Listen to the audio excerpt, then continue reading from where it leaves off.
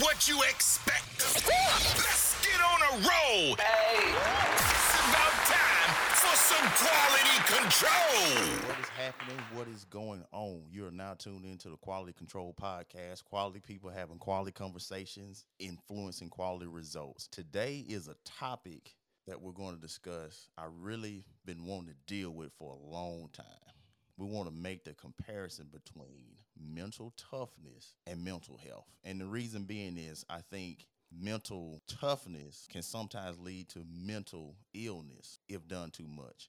And I also think in some cases, mental health is used as a cop out for not having somewhat mental resilience or mental toughness. So we're going to deal with that now. Instead of me going into this trying to give my opinions with no education, no background in it, I invited an expert. And this expert goes by the name of Miss Jessica Reed. Miss Jessica Reed is a nationally board certified counselor, licensed professional counselor, mental health care provider, and prepare and enrich facilitator for premarital, marital, and divorced couples. So if I were going to get anybody else as an expert on the subject, she would be the person. So welcome Miss Jessica Reed to the podcast. Miss Jessica, please give us your story, how you got into the profession, your get it out the mud story, and let us know about you. Yeah, thanks for having me. So, hello, all the listeners. I'm Jessica. I am the owner and lead therapist here at Reed Counseling and Consulting Services, where we provide psychotherapy to individuals, but we also work with helping professionals. So, I'll tell you a little bit about my story, and then I'll tell you a little bit more about who I am professionally and personally.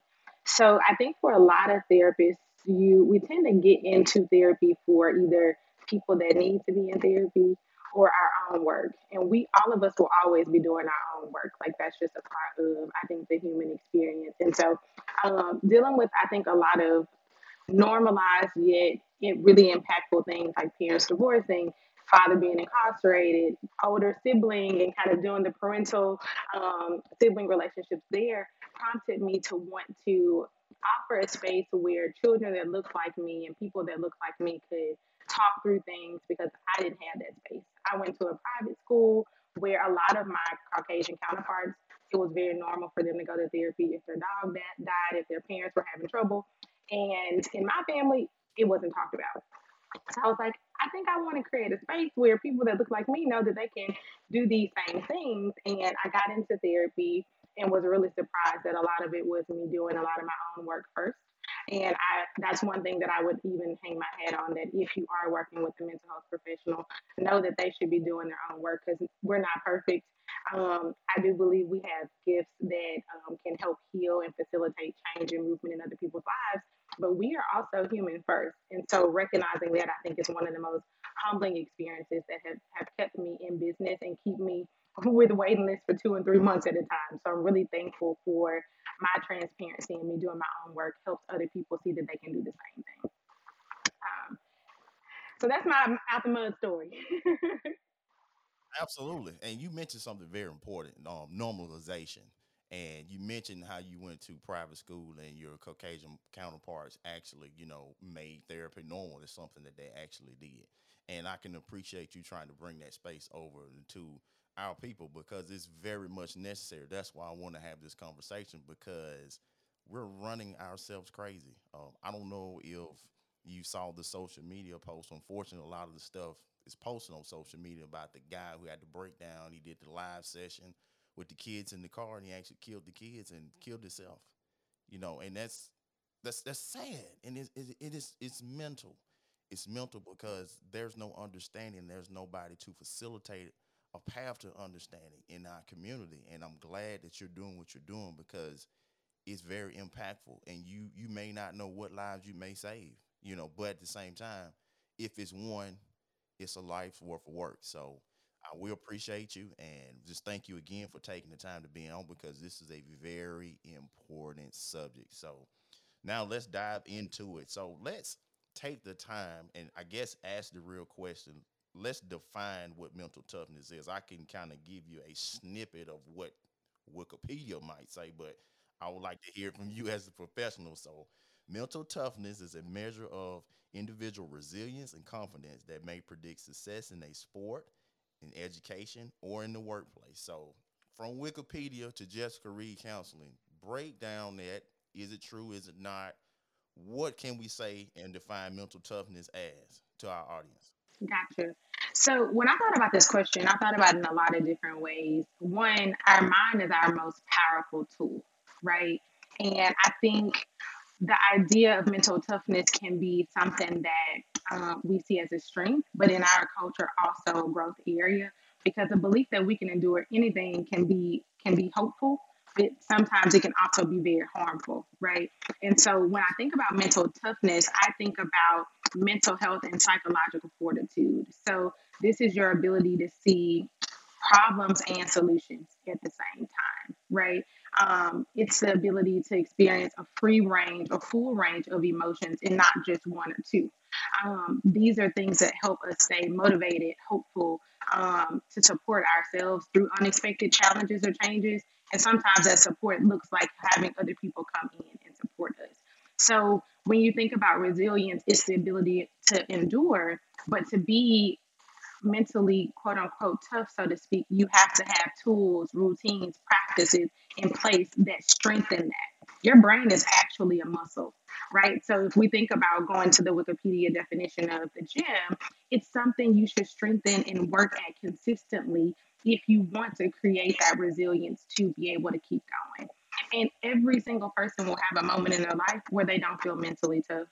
That doesn't mean that you're weak or any of the stereotypes that might come from that, but it does mean you might need to check in on your mental health, your psychological fortitude, which is your ability to be able to manage stressors and challenges and do that in a comfortable way. And comfortable doesn't always mean easy. It means you have the hope and the tools to kind of make that next step. So let me ask you this when it comes to generations that are behind us. I'm 35, I'll be 36 next month. And with that being said, can you see it like as a degenerative cycle? Are you finding more people that I guess you can say don't have the resilience? Let's pick that word out of the definition versus just saying they're not mentally tough. Because based on the Wikipedia definition, they linked it to, competition. They linked it to, at work, not just normal day life, which honestly, life is you competing with yourself almost. But at the same time, can you see a degenerative cycle as the people, as generations come forth, there's less and less resilience because historically our people have had to go through lots of things. You got civil rights, you got slavery, all those things that are brought to this point. But can you see us being less resilient based on where we come from? Just kind of give me your opinion on that. Yeah, so I wouldn't say less. I would say when you think about the cycle of generational trauma and how it impacts, and even the definition of that, each generation is going to look and cope differently. So if we think about our parents, they didn't have the idea or the space to even consider therapy, right? Their parents before them, this was even the access wasn't even there. And so as we kind of see the generational cycles and coping patterns come down generation after generation, we also are going to see without you addressing that, the resiliency change. And I've seen this a lot in my older clients. They talk about this generation, they can't handle nothing.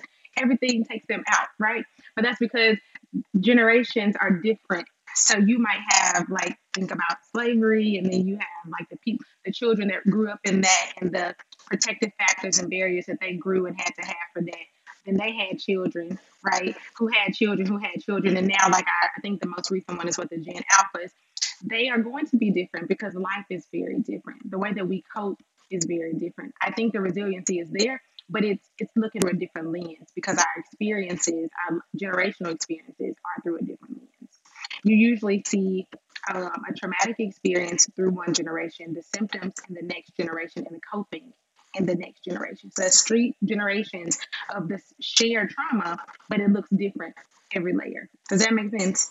Absolutely, it makes a whole bunch of sense because if from a biblical standpoint, because I take a lot of principles from the Bible, you can kind of see that. You have the Israel that's in captivity, you have the Israel that's delivered, then you have the Israel that's made to the promised land. Same concept, so you have, like you said, going through the drama, coping with it in those stages.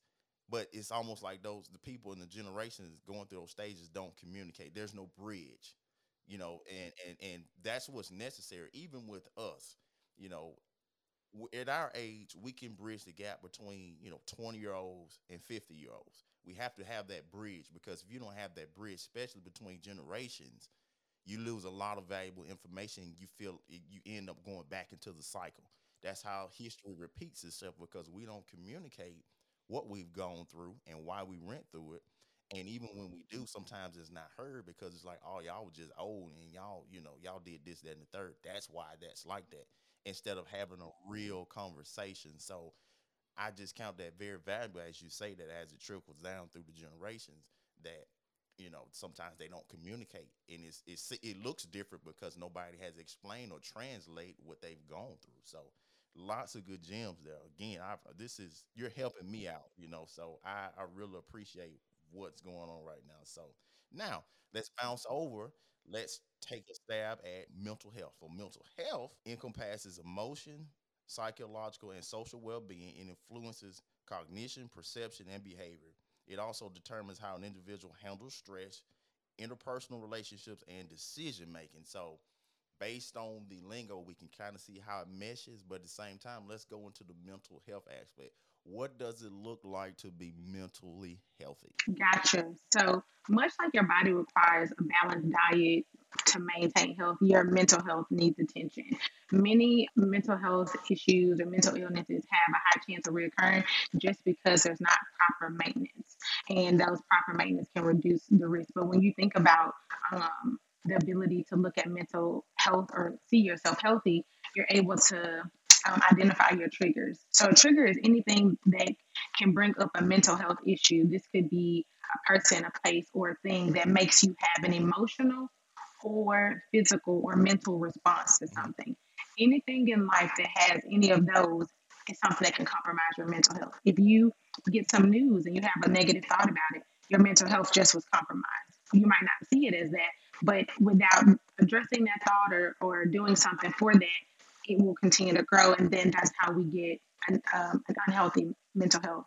If you have an emotional response to that same thing or physical response, that's a way to know. It doesn't mean that mentally healthy means you don't feel any of those things, but it does mean you're able to manage and cope with those things. So you know your warning signs.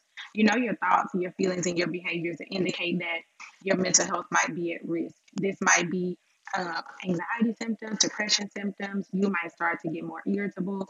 Your eating or sleeping might change. Those things are really good indicators that we need to either be doing something to prevent or deal with a concern or a problem that's coming up in our life. Now, you mentioned a very nice word, and it's a triggering word, but the word actually was trigger.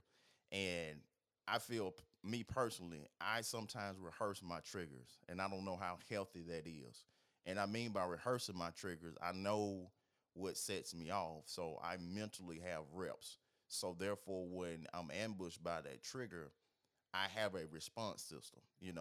We talked about it in the previous episode from last season about emotional control as men. So we kind of dipped off into the whole Will Smith and Jada thing with Chris Rock, and the takeaway from that was he threw a lot away trying to make that moment correct. He was triggered, but at the same time, if you don't rehearse those triggers, you don't know how you would handle them.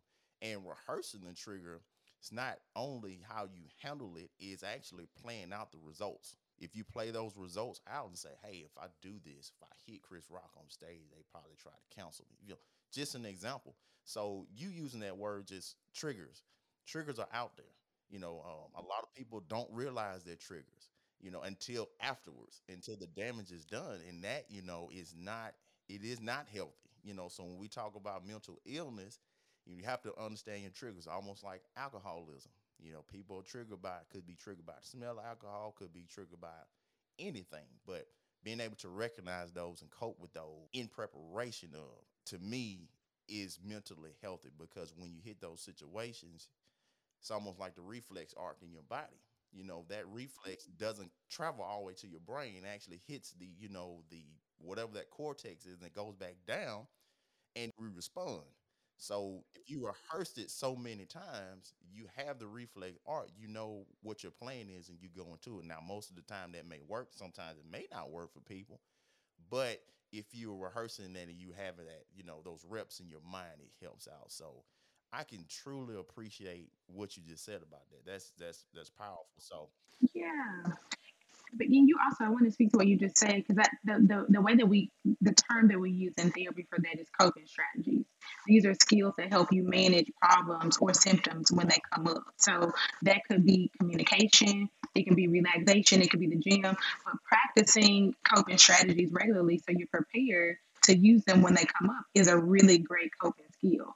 Now, for someone who experiences high level of anxiety, that might make them anxious because they're trying to get a scenario and they don't know. So you got to know yourself too. But having a plan of how you're going to respond to anything is more preventative than it is absolutely. failure, right? Because even if you get it wrong, at least you know that, wait, that one didn't work for me. So next time I probably need to try something different. There you go. There you go. And my one of the things I've learned over the past couple of years is preparation negates fear. So if you're afraid of being in such situations, you try to prepare as much as you can. So now, I guess the magic question is, when it comes to mental health and mental toughness, where do they mesh? Where do you get to a point to where you're exercising mental toughness to where you're getting more and more resilient? Life is not beating you down because you understand how to deal with such issues versus running yourself into mental illness trying to prove to the world that you are mentally tough, because we see a lot of that crossover. And even on the flip side, you see a lot of people that run into certain challenges and use mental health as, oh man, that's not what I want to do. Prime example, very controversial, I say about a year ago during the Olympics, when Simone Biles deal came out, one half was saying, hey, she's protecting her mental. The other half say, hey, man, she copped out because she choked. So where does it work? How does it come together? Yeah. So I think first the person has to know themselves. They have to be really honest about how they're feeling in how they're dealing with life. And in order to do that, you got to do a lot of introspection, reflection. And you got to have people in your circle that can be honest with what they're saying in you or how you're feeling. So when you think about that, I would definitely say we survive together. You're not meant to go through challenges by yourself. There's always something, like if you have people that you care, it's helpful not to hide yourself from them.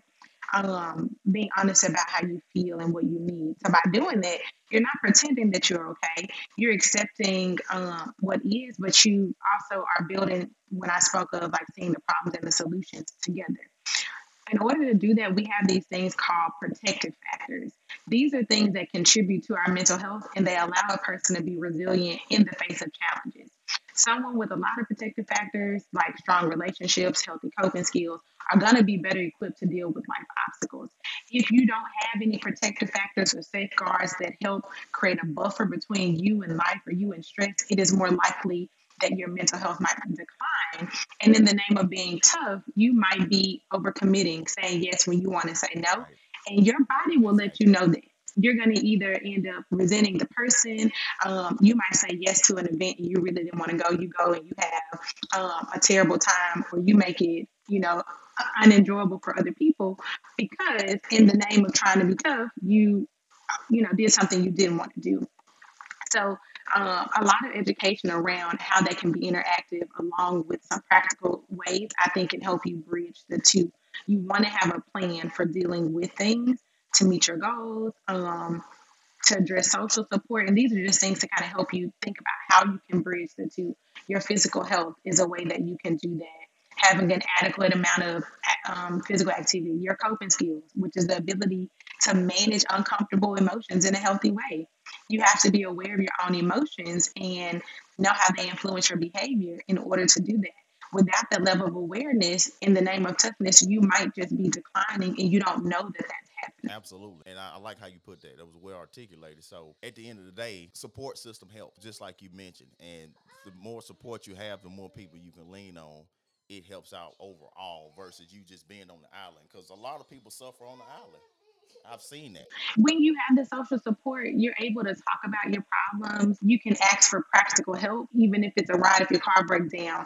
But it also gives you this feeling of love, intimacy, and friendship. And I know that for a lot of people, asking for help, seeking help is a sign of weakness because we have been taught that we need to do all of this by ourselves.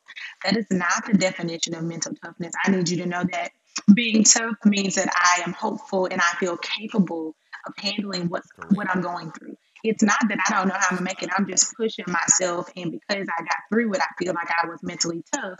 But I have nothing to show for it. At the expense of my mental health or my relationships, have I been mentally tough? Then you weren't tough. I'm gonna drop this in here too because it's very pertinent to what you just said. The question is, why do we operate off rules that don't exist? Who says that you can't have help to get through a problem? Who says that if I needed a therapy to get through a certain time of my life, that's weak? Now, who says that if I have an issue and I feel like I'm weak, that's a problem? Who why mentally do we make these rules up that we have to operate off of because we perceive that the world will accept it when obviously the world don't care? I have not figured that out yet. So Get it off your mind before you become a wreck. It's time to get it off your chest. we're gonna move on to my favorite part of the episode is get it off your chest. So you've been in this profession for a while. You've been through a lot, seen a lot, and I'm sure you've seen a lot of redundancy. And that's no slight to anybody. Everybody goes through some of the same things, whether they admit it or not. But from your standpoint, whether it be personal, whether it be from a professional standpoint, tell me something you want to get off your chest from the therapy world. Great question. When I thought about this, I had quite a few things that come to mind, but I think the one that I want to leave with is when you think about being honest with yourself and you're thinking about getting into therapy, because therapy is trendy right now, right? Everybody wants to be in the therapy lane. They want to be an expert. They want to be a life coach. They want to be an advocate. All of those intentions are really great, right? And sometimes they can be helpful. But it's so important that you do your due diligence and you have someone that can support you in the field. Mental health is very crowded right now because it's trending, and the idea of getting more and more qualified individuals is going down, in my opinion. So when I think Right. about that, I think it's really important that to know who can hold space for you. Everybody can't hold space for you. You can have your pastor that you go see and your therapist together. Jesus plus therapy is healing. It's not one or the other. And even kind of tying in the unspoken rules that you talked about, there are a lot of unspoken rules in our families that we learned that no one ever said, but they modeled for us or they didn't do. So we assumed that that's what it was. And a lot of that is Right. stereotypes that keep us having barriers to getting what we need. So when you think about seeking support, make sure you are checking people's receipts, checking their credentials. Um, if you have a therapist and you feel like you're not getting what you need, it's okay to end that relationship if it's not working for you and seek out, if it's therapy, if it's a stronger support system, if it's a healthy relationship, the things that you need. We only get one life to live, and it's really our responsibility once we get the things that are in the way of that, that we work through them to get and live the life that we want to live. Because you only get one of those, right? So um, I'm not no slight to the life coaches. I know they do a lot of great practical and strategic work, but when you actually think about the idea of therapy, it is not all what you see on TV. There's a lot of work and qualified certifications that go into that so a person can professionally support you. And everybody deserves that. So advocate for yourself, but also do your job to make sure that you are putting yourself in a space that will challenge you to grow and not feel comfortable. Because like so every week I put like a different quote in my office, and the one I have today or for this week is whatever makes you uncomfortable is your biggest opportunity for growth. It's so important that we lean into the things that scare us or make us uncomfortable so we can get to a better version of ourselves. And I totally agree because most of the time, what makes us uncomfortable is not that big of a deal. Sometimes it is, but most of the time it's not because we have this perceived notion in our mind that this is going to do this, that, and the third, but it comes from understanding. And a lot of our, mental illness comes from misunderstanding, just like you just said. The preconceived notions and the rules about this is how this always been. Nobody's ever challenged that. And for me, what I need to get off of my chest is you need to challenge what you've learned or what you've been taught in order to make it, make sure it passes the test. Because what we've learned from generations behind sometimes hasn't worked, but we still practice it. So we need to challenge those things. And it's, whether it's growing up in a single parent home trying to figure that out and why it happened and prevent that, crossing out generational curses, just like I'm in the process of doing myself. You need to challenge what you've gone through to extract the information so you can make informed decisions. You can be mentally healthy. You know, you're not crazy. And that's one thing I will say about mental health from a worldly standpoint. There are not a lot of people around you that have the same understanding, and you could be miles away from the next person that carries a similar understanding to you, and it can drive you crazy sometimes. So you need people you can honestly talk to. You don't need a whole bunch of friends, because the more friends you have, I feel the less quality you'll have from those situations. So make sure, if you need to take advantage of therapy, please do so. Miss Jessica, how can they find you? Yes, so you can connect with me on all social media platforms, Instagram at Read by Reed, that's READBYREED. I'm also on Twitter, and I have a Facebook group called More Self Love that's free that you can get into, and we just kind of intentionally show up for ourselves, unlearn patterns that have held us back. And then you can also check out our business page at Reed Counseling, Reed Counseling and Consulting LLC on Facebook. Our website is reedcounseling.com. And you can also call us at 901-610-1720. Awesome, awesome, guys. Let's normalize therapy. Please do normalize it, simply because it's there to help, and it's really ain't a cheat code. Cheating insinuates that it's a rule that you're bending. No, it's not really a cheat code. It's out there for you, and always has been. And if you don't utilize it, please don't live a life and at the end you have to regret and say, hey, I should have got some help. And I will leave you on that. Eliminate tomorrow's regrets today. If you need it, go get it. If you want to do it, try it. Set yourself mentally free, because mental incarceration is painful. Miss Jessica Reed, Super Rio Grande, this is it. Go get the help you need. This is the Quality Control Podcast. Inspect what you expect. Let's get on a roll. It's about time for some quality control.